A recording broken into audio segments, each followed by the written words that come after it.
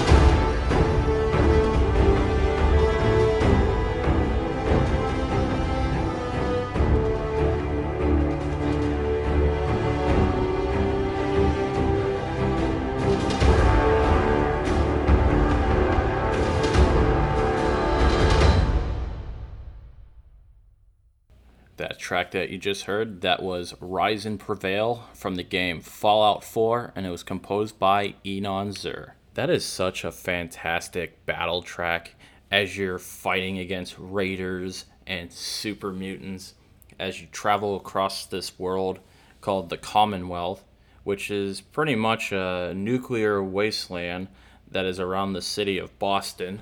So I think this track really does a good job of being both emotional and also motivating in a way for me to totally kick ass. And despite what a lot of Fallout fans say, I think this game is pretty good. I mean, at least it's not Fallout 76. I think we're going to move on from this Bethesda developed game into a track from a Bethesda published game because I have something from Prey. This is Alex, and it was composed by Mick Gordon.